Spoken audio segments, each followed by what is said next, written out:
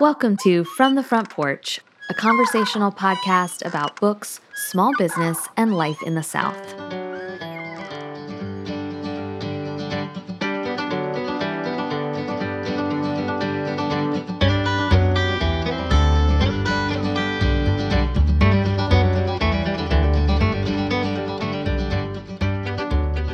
Your cold mornings are filled with the heartache about the fact that although we are not at ease in this world, it is all we have.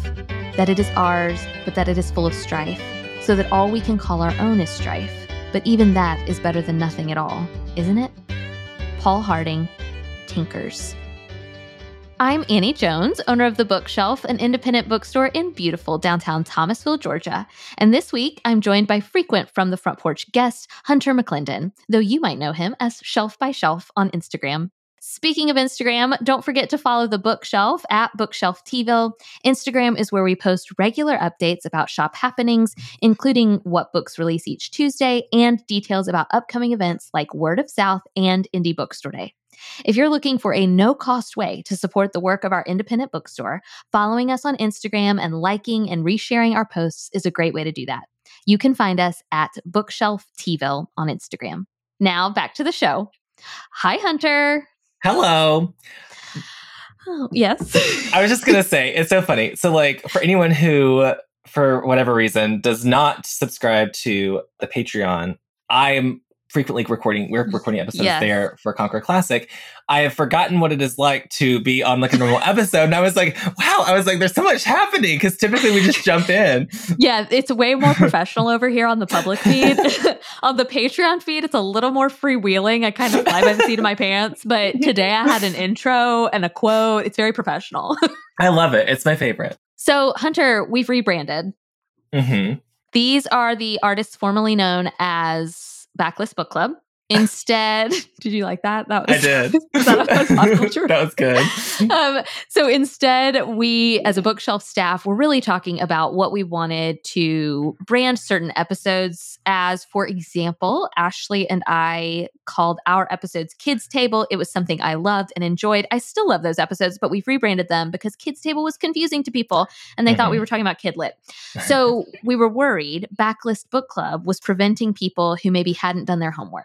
People who might think, oh no, a book club? I didn't do work for a book club. And so we are calling these episodes Bookmarked with Annie and Hunter. Do you approve? Oh, I love it. I mean, I think that that was something I used in my wedding was bookmarked. Oh, our whole thing was book themed. So, yeah. Adorable. So, Bookmarked with Annie and Hunter, we are still reading for now. For this year, we're going to stick with Pulitzer winners. We just talked off air about some of the books we're going to be reading this year. But this episode is about Tinkers by Paul Harding. Here is what is important to note about these episodes. They are designed for either people who have already read Tinkers and want to hear us wax philosophical about Tinkers, or they are designed for people who have not read Tinkers and who might finish this episode and be inspired to read this Pulitzer Prize winning work. So these are not episodes.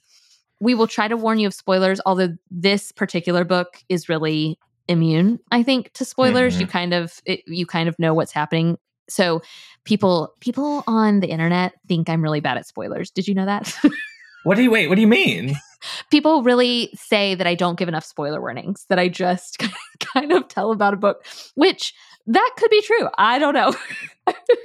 I don't know. I feel like I'm pretty weary of spoilers, but I've never felt spoiled by you.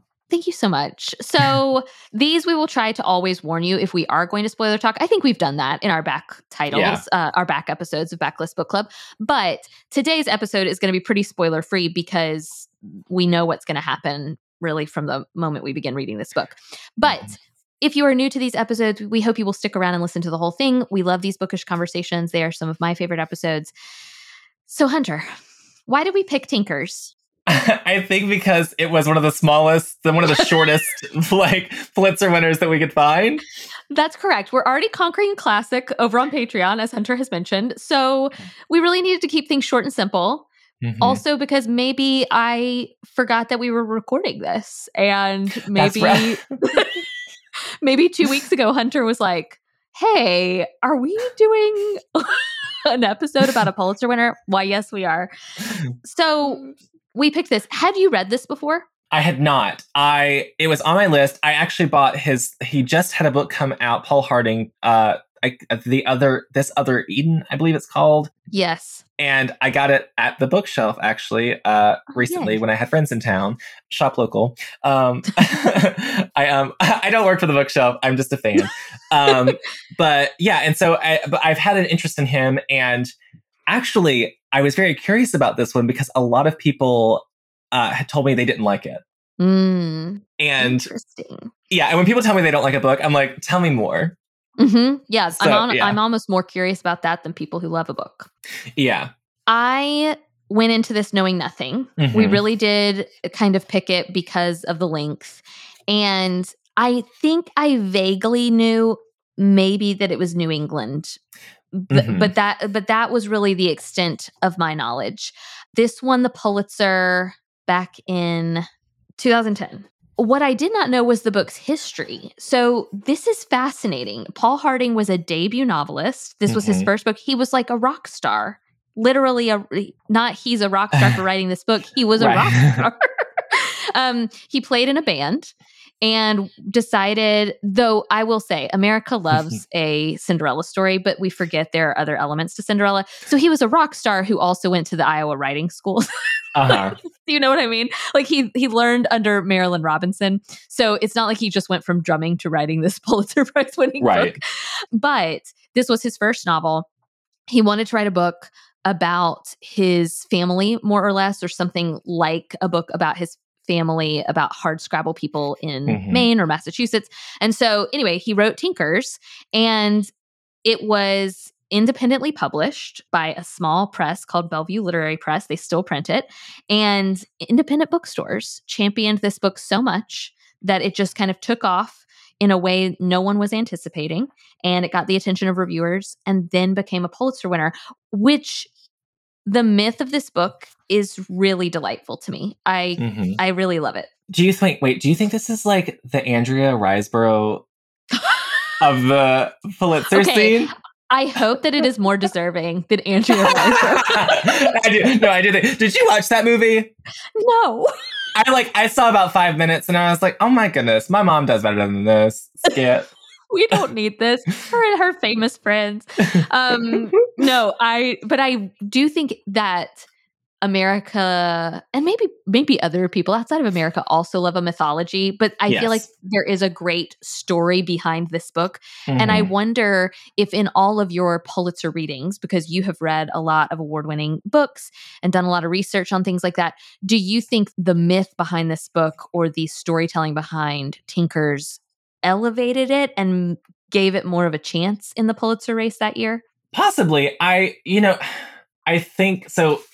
All these books have to be, I'd be curious to know if Paul Harding or because you have to pay to submit these books, like that's the thing too, by the way, like people don't really talk about this, but a lot of times people get really mad. They'll be like, oh man, why wasn't that book chosen for an award? Sometimes it's because the publisher didn't want to pay for it and the author didn't have the means to pay, because it's a couple $100s, I think, to submit. Fascinating.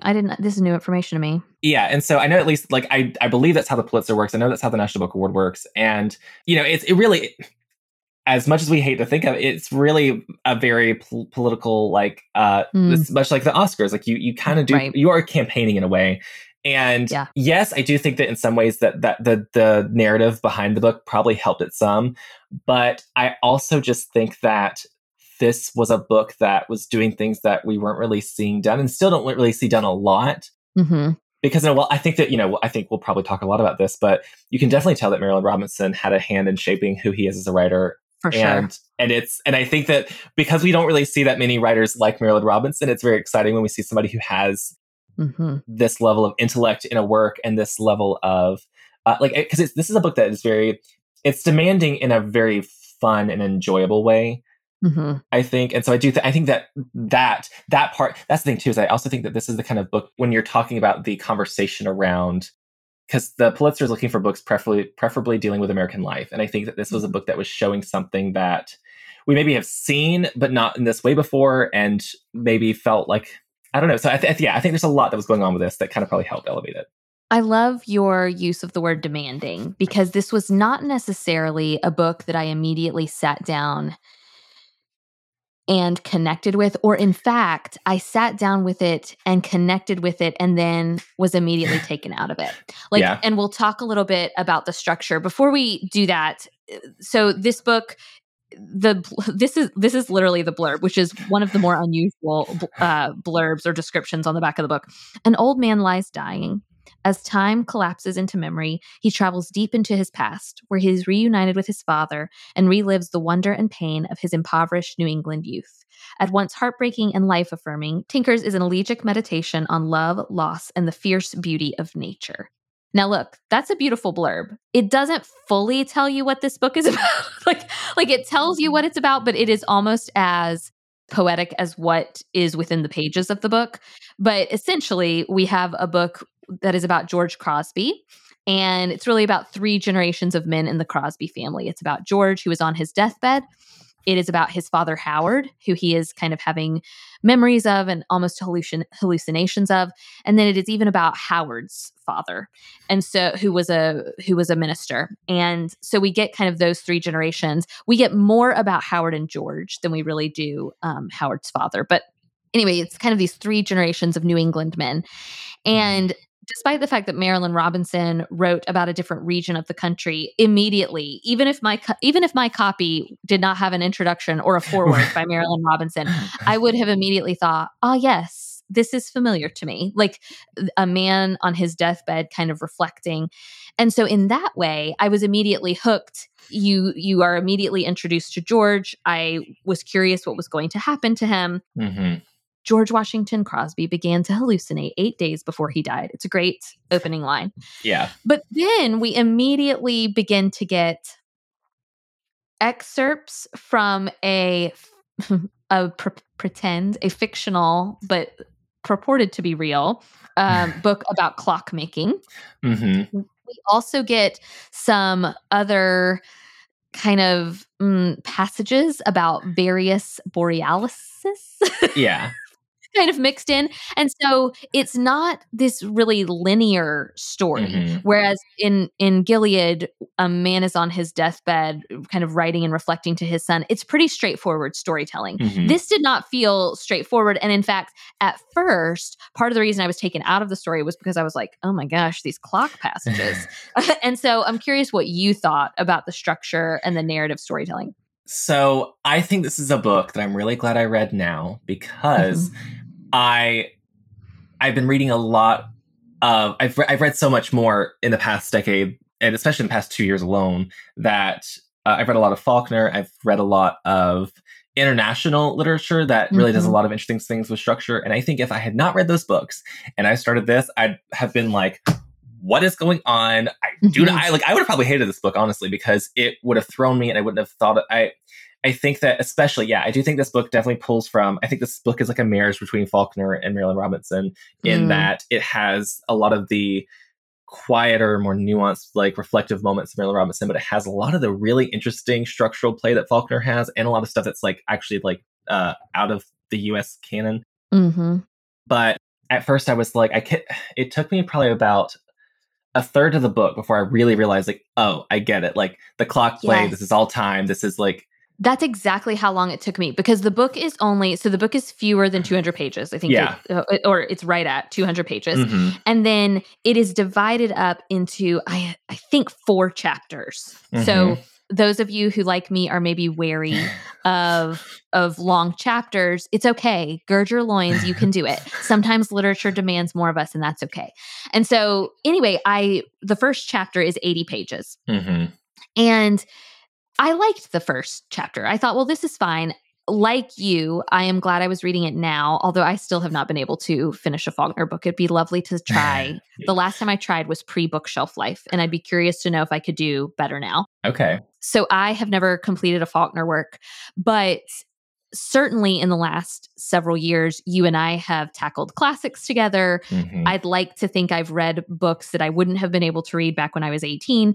And so like you, I picked this one up and thought, oh, I am glad I'm reading this now, because I'm not sure I would have been able to handle this structure previously. That being said, chapter 2 for me, which is really the middle of the book, and I think it might be the largest chapter, that's when I fell in love. The first chapter, I thought, okay, I'm kind of getting used to the rhythm. I'm kind of getting used to this structure. It almost, we'll talk about this too, it almost reminded me of Annie Dillard a little bit in terms of nature writing too. And so I felt like I was getting my bearings. And then the second chapter is really devoted, and perhaps I liked it a lot because it did feel a little bit more straightforward storytelling.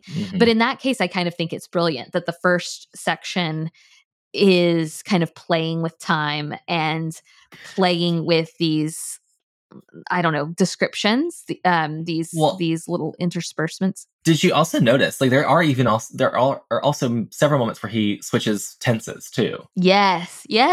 And so you kind of have to, which do you think, I kind of wondered if the switching of the tenses is, and not to be morbid, but this is a book about death, essentially. This is somebody reflecting back on their life. And I wonder if that's because as you near the end of your life, time kind of, no one can see me but you, but but I'm pressing my two hands together. Time kind of constricts on itself. Yeah. So I think that this is a really have you read Alice Munro? No. Okay, so Lauren Groff once described Alice Munro's short stories as, most everyone else, like they use time in a very linear way, but Alice Munro almost uses time as layers of tissue. And so it's like, and so I think in that way, this book is kind of doing the same thing where and I think you're right. I think it's almost like, temporal, whatever, that whole, it's like, you're, I think when you're dying in a way, it's almost like you're shifting in and out of all of your time, maybe. It's like kind of yes. That's what I kept thinking. I was like, oh, this is somebody who is here in the present moment, but just barely. He is just barely talking to his family. He's barely coherent, but in his mind, he is young again. In his mind, he has gone back to his father. And so it all kind of feels poetic and messy. And it's like he's existing in those thin places that we talk about.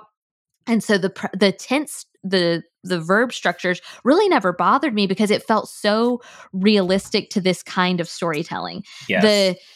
The passages from the clock book were a little harder. I remember you and I once, I think it was because we were conquering some classic or another, but you talked about when a book incorporates something and like indents the paragraphs more or includes something in italics, your brain almost is like, this isn't important. Like, oh yeah, always. Yeah. Do you know what I mean?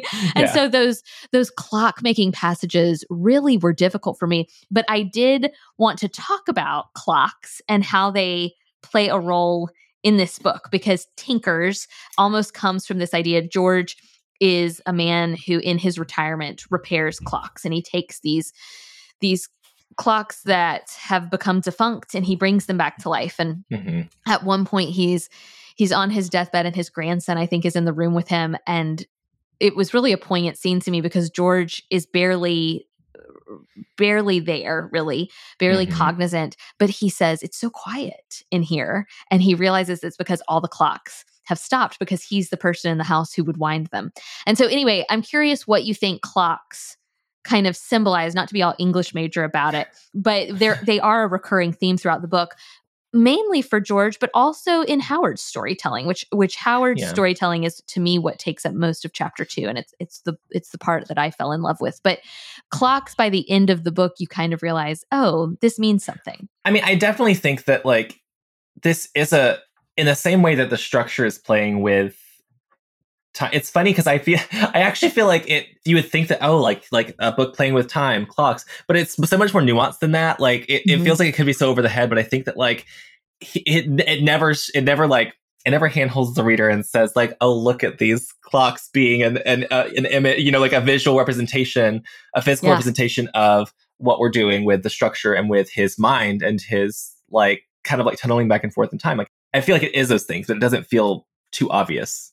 In fact, I didn't even realize until I reached, the end of the book, maybe when I was reading like the extra stuff kind of at the back of the book, that the time in which George is on his deathbed is the length of time in a clock's like a clock's life before you have to rewind it, or before you have to wind it. And I thought, well, that's brilliant. And I never would have picked up on that at all, because for me, the more we learn about Howard, George's father, Howard has or had epilepsy. And so he would have seizures, but that was something kind of kept from the children, including George, kept from the family. And there is this really brutal scene in which George all of a sudden is aware of his father's illness. And that immediately for me didn't define George, but it like solidified him in my brain. And I thought, oh, George is a tinkerer. George plays with clocks. George fixes clocks because they are something he can fix. Yeah. And throughout the book, we just get these subtle moments. They're so quiet, where we see George as a child, and he's the eldest son. And he's the son who has to take care of his little brother, who obviously maybe has some learning delays. And then he takes care of his sister with asthma. And he's the caregiver in the family. And he's the fixer. And I think you realize throughout the book, not only are the clocks kind of this representation of, yes, time and the time that's passing and the time that George has left, but they're also representative of a man who wanted something that he could fix and that would start working again once he tinkered with it a little bit. Yeah. Also, can I just so I have to go back. There's a scene, it's not super early on, but it's like early enough. I think it's in the first chapter. The black tooth. Oh my gosh. Yes. Yes, because Howard is like a traveling salesman. Do you remember? All I could think was in Anne of Green Gables, where Anne Shirley buys the black hair dye and she turns her hair green. So Howard is somebody who like travels with a wagon full of things. And there's this really great list. Do you know, it also occasionally reminded me of Julie Otsuka. Like it occasionally, that kind of list format. So at one point, Paul Harding just kind of lists for us what all Howard has encountered on the road. And I wish I could find it, because I thought it was so good, where it's like, he's done this, this, and this. He's delivered a baby. And then at one point it says he pulled a tooth.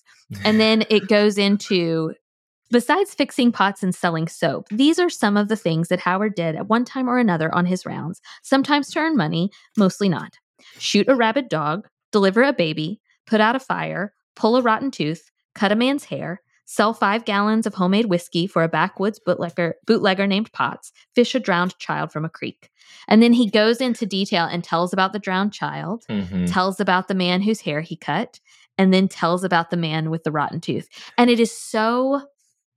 I don't know. That writing is so good to me. We were talking off air. I think you were reading to me from a short story collection, and you mentioned how like compact and concise. And there are some moments in this book that are so concise. You still might have to read the sentences a couple of times. Like there were some times where I had to go back and reread, but overall, they were so concise and quickly, immediately gave me, I knew exactly who Howard is. Like he's the kind of man who will pull a man's rotten tooth. And that was so visceral. It reminded me of when we read The Road last year, and some of those scenes that are just so brutal and so I don't know, so visceral. The thing is, I was reading, it's so funny. Did you read this book today, or did you read it? I read it over the last 3 days. Okay. Let's look at, okay. That's I know. Good. Look at me. Yeah. Yeah. No, but to be clear, I read the first chapter over the last 3 days, and then I read 2, 3, and 4 today. Okay, that makes So I read it today. Obviously, that's what we're gonna. That is what we do. Yeah. And you know what? I'm really glad I did. But it's so funny because I read. I'm not gonna lie. I didn't get work done today. It's fine. But I was reading the scene where, because it's actually no. I think I read that part this morning before I went to work. But it's describing it describes the black tooth, and it describes the inflamed. It's the way it describes the gums and everything. It is so good. And good. It's because it's so disgusting and unnerving. And oh gosh, you're gonna have to find it, because it's gonna. I'm finding it because it's so good. Let me see. And also, there's a reference to the Scarlet Letter that comes back. Yes. When I read that, I gasped. So it's this hermit who has a rotten tooth, and Howard comes upon him, and he can't speak. He's in such pain. The river was high after an early fast melt and loud. Voices seemed to mingle in the water as if there were a race of men who dwelled among the rapids. When Gilbert began to list and recite Virgil, Howard reached into the hermit's mouth with the pliers, grabbed the fetid tooth, and pulled with all of his strength. The tooth did not budge. Howard let go. Gilbert looked baffled for a moment, then passed out again, flat on his back, the flies neatly following him from upright to laid out. And then he keeps going. Stepping closer, Gilbert opened his mouth, and Howard, squinting to get a good look, saw in that dank, ruined purple cavern, stuck way in the back of an otherwise empty levee of gums, a single black tooth planted in a swollen and bright red throne of flesh. Is that not so good? It's so good. It's so good. I read that and I was like, it's one of those things where like the thing is, you know, like if you ever try to write, you'll spend days and days and days like carving out a sentence sometimes because you want it to be like a jewel in a box, whatever. And I read that and I was like, I had to sit the book down and I was like, I was mad. I was jealous because I was like, yes. This is what I want to do.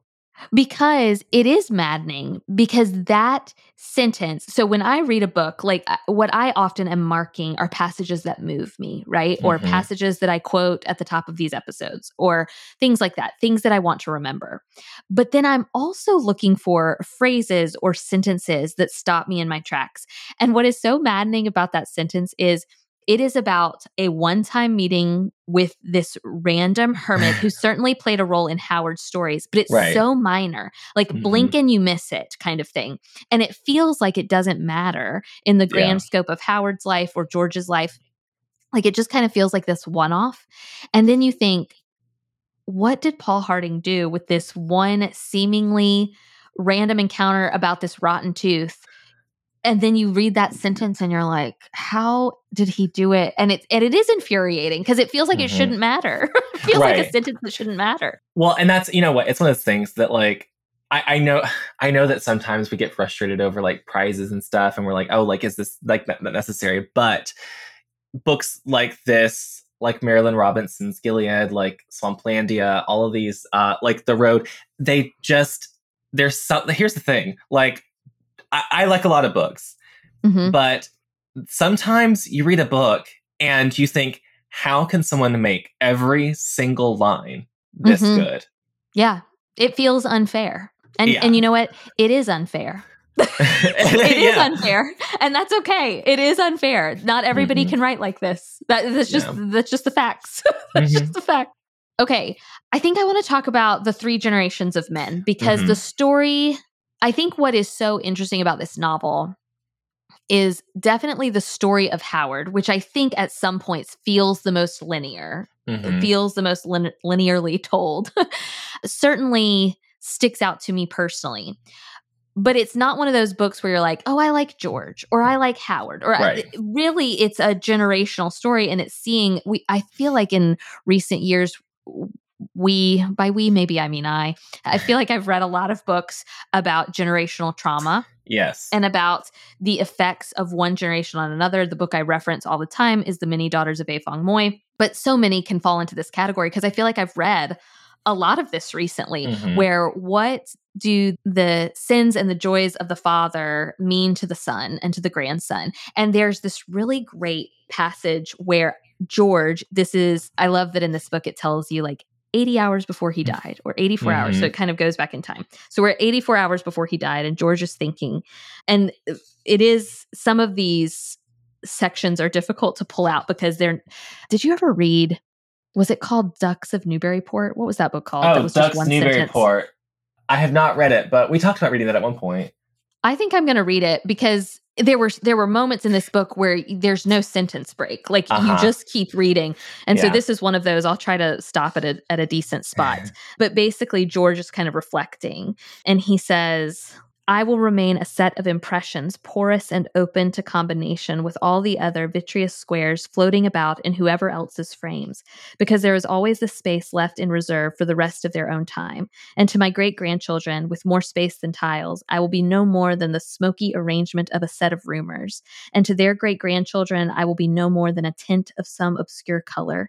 And to their great-grandchildren, nothing they ever know about. And so what army of strangers and ghosts has shaped and colored me until back to Adam, until back to when ribs were blown from molten sand into the glass bits that took up the light of this world because they were made from this world.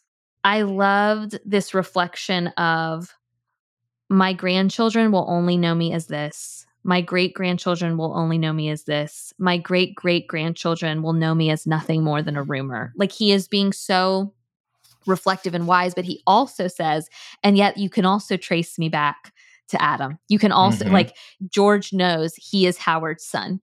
What is Howard's father's name? I can't remember. The preacher. Oh, gosh. Is he named? Why can't I remember his name? I keep referencing George and Howard, and were we not told? I don't know if we were. I can't remember. Maybe we weren't told the minister's name. I'm so sorry. I truly don't remember it. But anyway, you can see that George on his deathbed realizes I'm Howard's. And I'm also this grandfather that I didn't really know.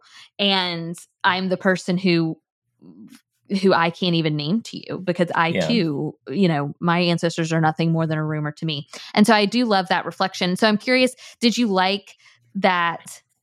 I mean, I think you and I are similar in this way. I am drawn to stories like this, where it's kind of multi-generational, or where you see a character, but you know who they've become is based on who raised them, or who influenced them, or who their ancestors are. Yes, because I think the reason why I like books like this is because I think this is more accurate than Brandon Taylor, whenever I was reading this thing where Brandon Taylor was talking about writing the book Real Life, that was a Booker finalist back in like 2020.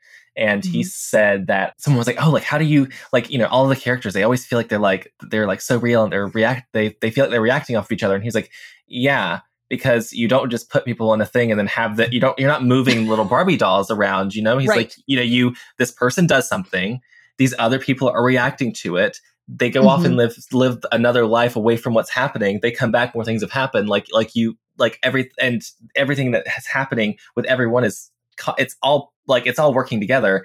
And I think that with generational stories, that is one of the times that I see it the most clearly, how this is impacting, even, it doesn't always have to be trauma either. It just can be, it's the way that sometimes we brush our hair the way our moms do, or it's these little things. And I think that's really beautiful. Yeah, it does. And you're right. There is certainly trauma in this book. And you can see how Howard's epilepsy goes on to affect George in big and small ways.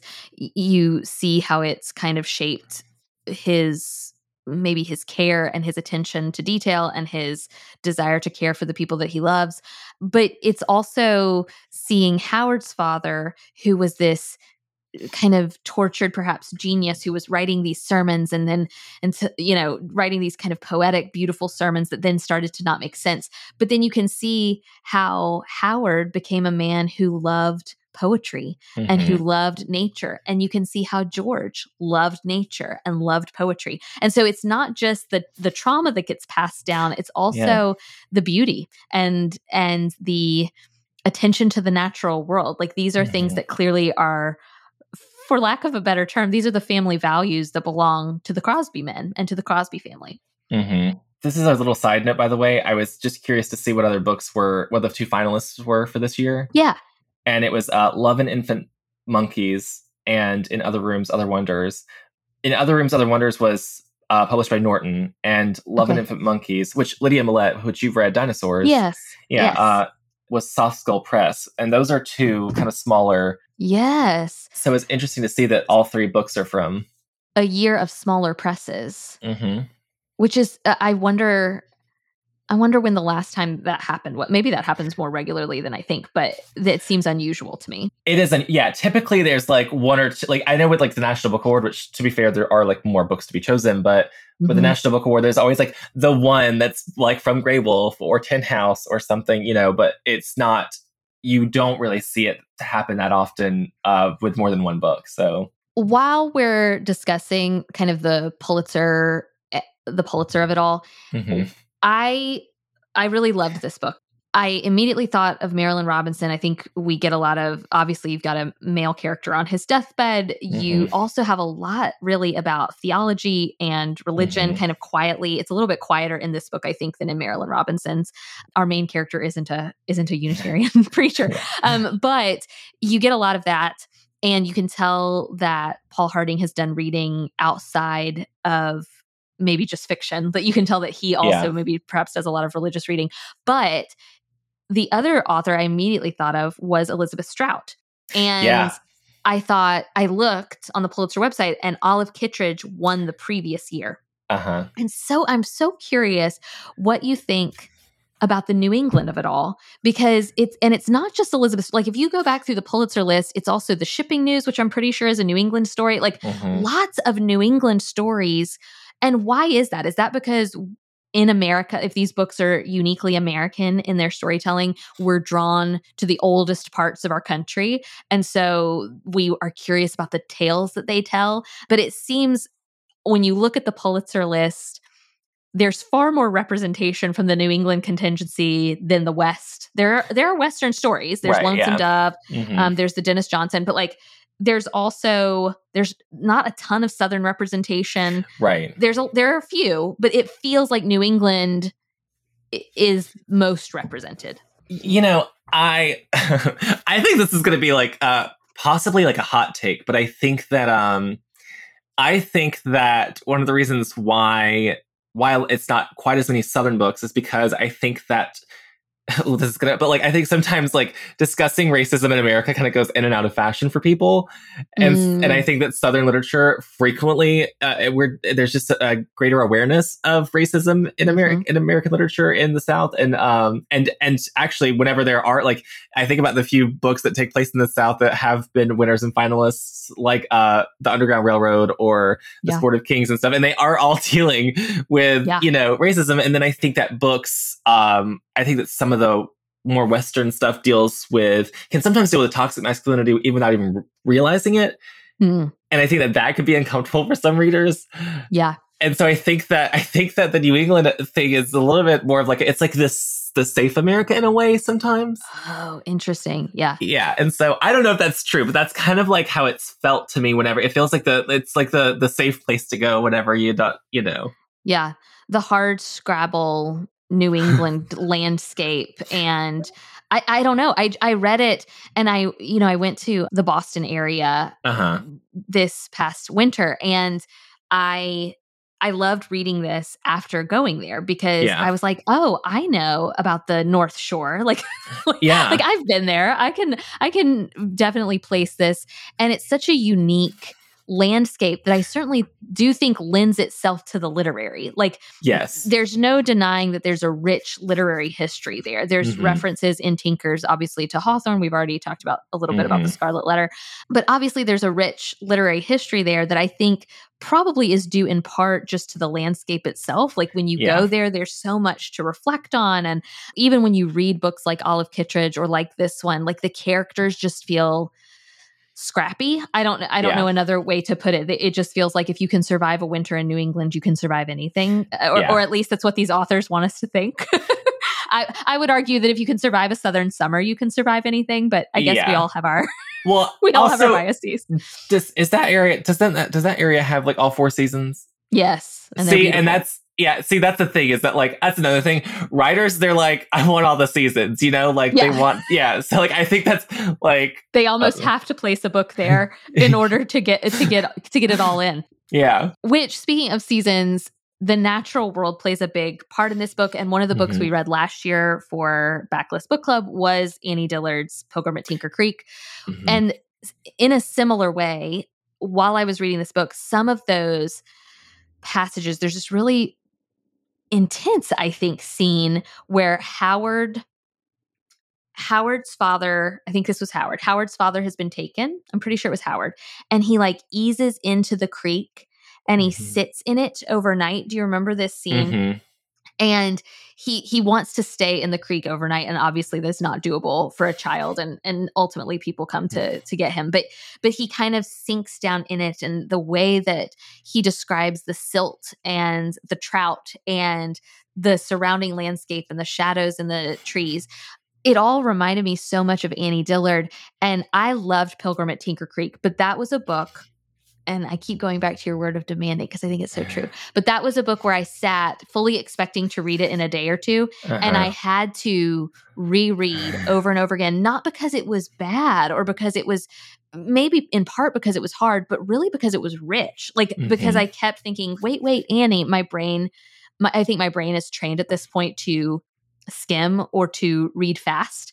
And so I really have to work hard to not do that. And a lot of these Pulitzer winners, particularly the ones dealing with the natural world, I'm catching myself like I'm almost shrugging off, oh yeah, I know what a tree looks like. And then it's like, wait, Annie, but do you know how Paul Harding describes a tree? Like, do you know how Annie Dillard describes a creek? Like, go back, reread it. Like, my brain is having to be retrained, I think, while reading these books. That being said, when I think of books set in the natural world, immediately think of Pilgrim at Tinker Creek. As a bookseller, I think of Overstory.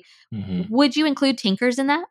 I think so, yeah. And I think that that's something too. So, I do think that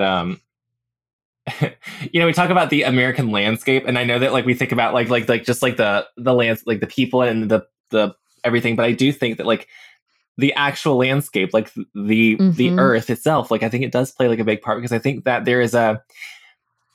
I think that we feel an inherent sense of wanting to connect to the land, and there's a complicated history that goes along with that too. But I do think that it's something that and I also think that maybe because this is a I don't know, in my head I always think this still is a newer quote unquote newer for us, and so I think that there's not the history that there is in other places that or whatever history was there is not there anymore. And so I think that in a way, I don't know, there's this really complicated, complex feeling that we're all kind of grappling with. And I think that whether we know it or not, that's something that we're doing. So I think I think that's part of the reason why it's considered for an American literature. I think that Tinkers would be definitely that, because I do think it explores a lot of those things. Like you said, the Overstory. I think, what was it? There's a book called Greenwood that came out a while back. Oh, yeah. Bark Skins by Annie Proulx. Yeah. Which was not Pulitzer, but but yeah, I think a lot of these books, I think that there's a complicated history with America's nature, and I think that who it belongs to. Yeah. And so, but I think that, so I think that's an interesting thing to explore, whether we realize it or not. Okay, so I guess I'm just curious about your overall feelings. I did not know. So often when we do these Pulitzer books, mostly it's that you have read them and I have not.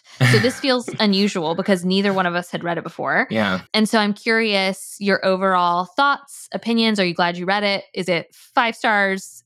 We hate to rate these Pulitzer winners, but tell me your overarching thoughts. I definitely think this is a 5-star read. It's so funny. I think it's a 5-star read. I also think, talking about time, I think that this book actually has some really weird, small connections to Swamplandia, and I will explain that at some point later.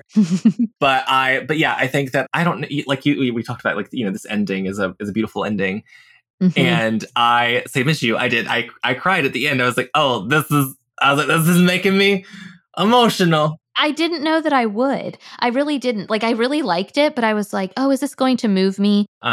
And it did. And we have discussed at length previously that if a book and an author stick a landing, then for me, that's how I know, okay, it was excellent. But this book was excellent throughout, but the ending still managed to surprise me, even though the whole time, right? Yeah. This book is about a man who dies. It's so funny because whenever because you texted me, I wasn't quite towards the end, and you were like, oh, am I crying at the ending?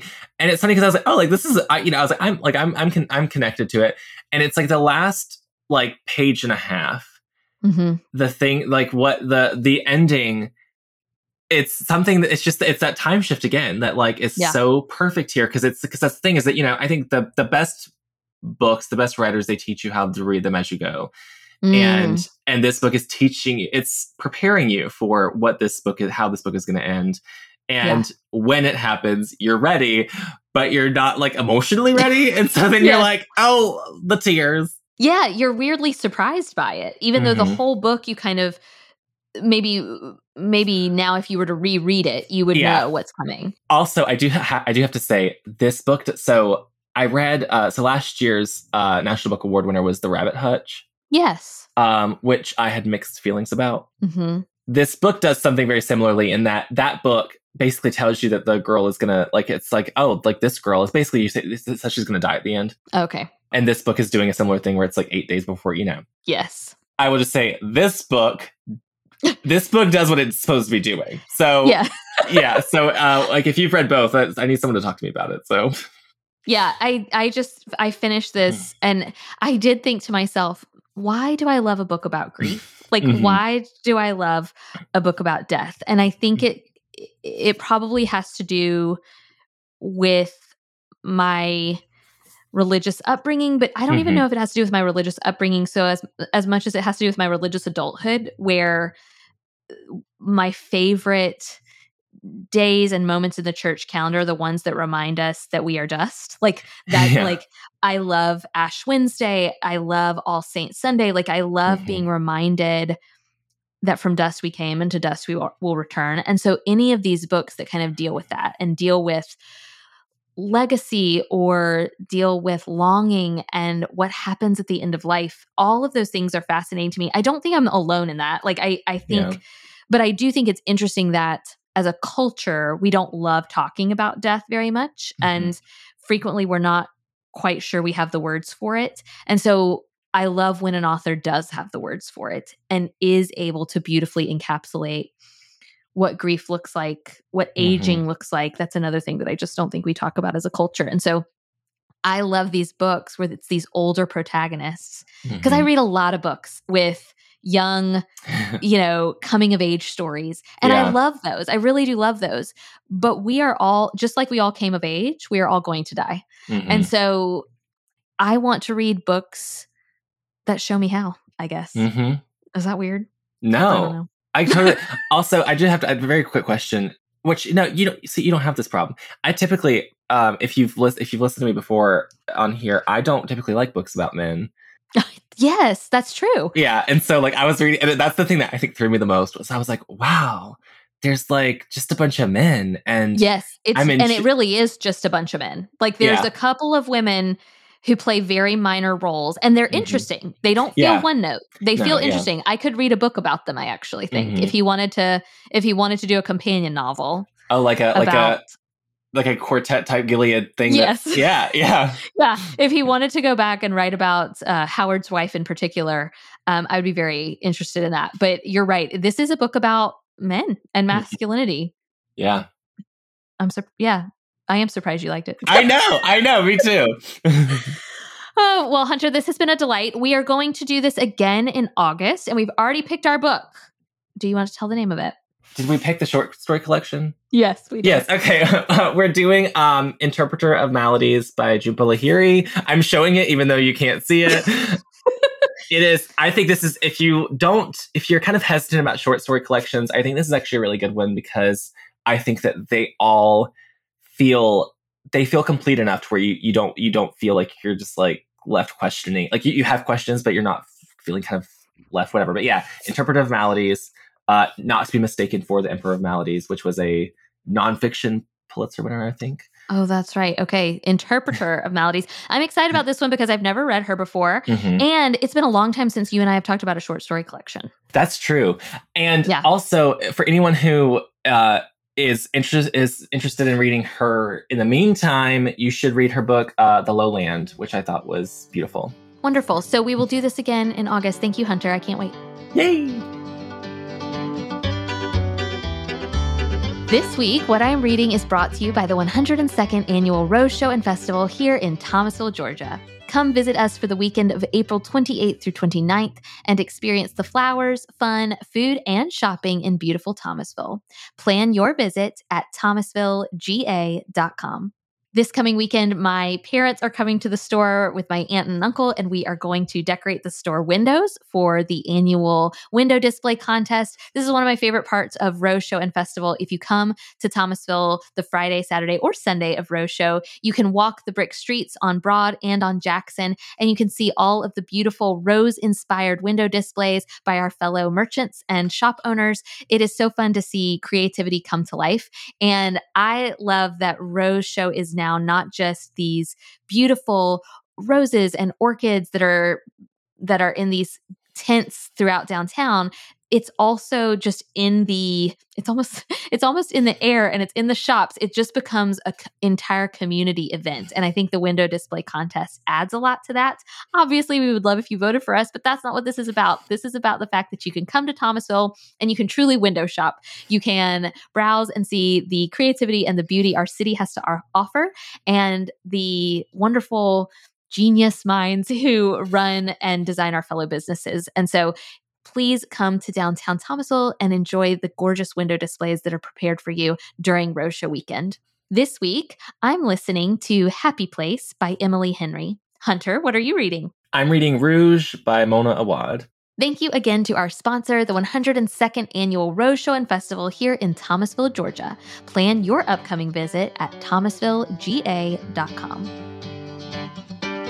From the Front Porch is a weekly podcast production of The Bookshelf, an independent bookstore in Thomasville, Georgia. You can follow The Bookshelf's daily happenings on Instagram at BookshelfTville, and all the books from today's episode can be purchased online through our store website, bookshelfthomasville.com. A full transcript of today's episode can be found at FromTheFrontPorchPodcast.com. Special thanks to Studio D Podcast Production for production of From the Front Porch, and for our theme music, which sets the perfect warm and friendly tone for our Thursday conversations.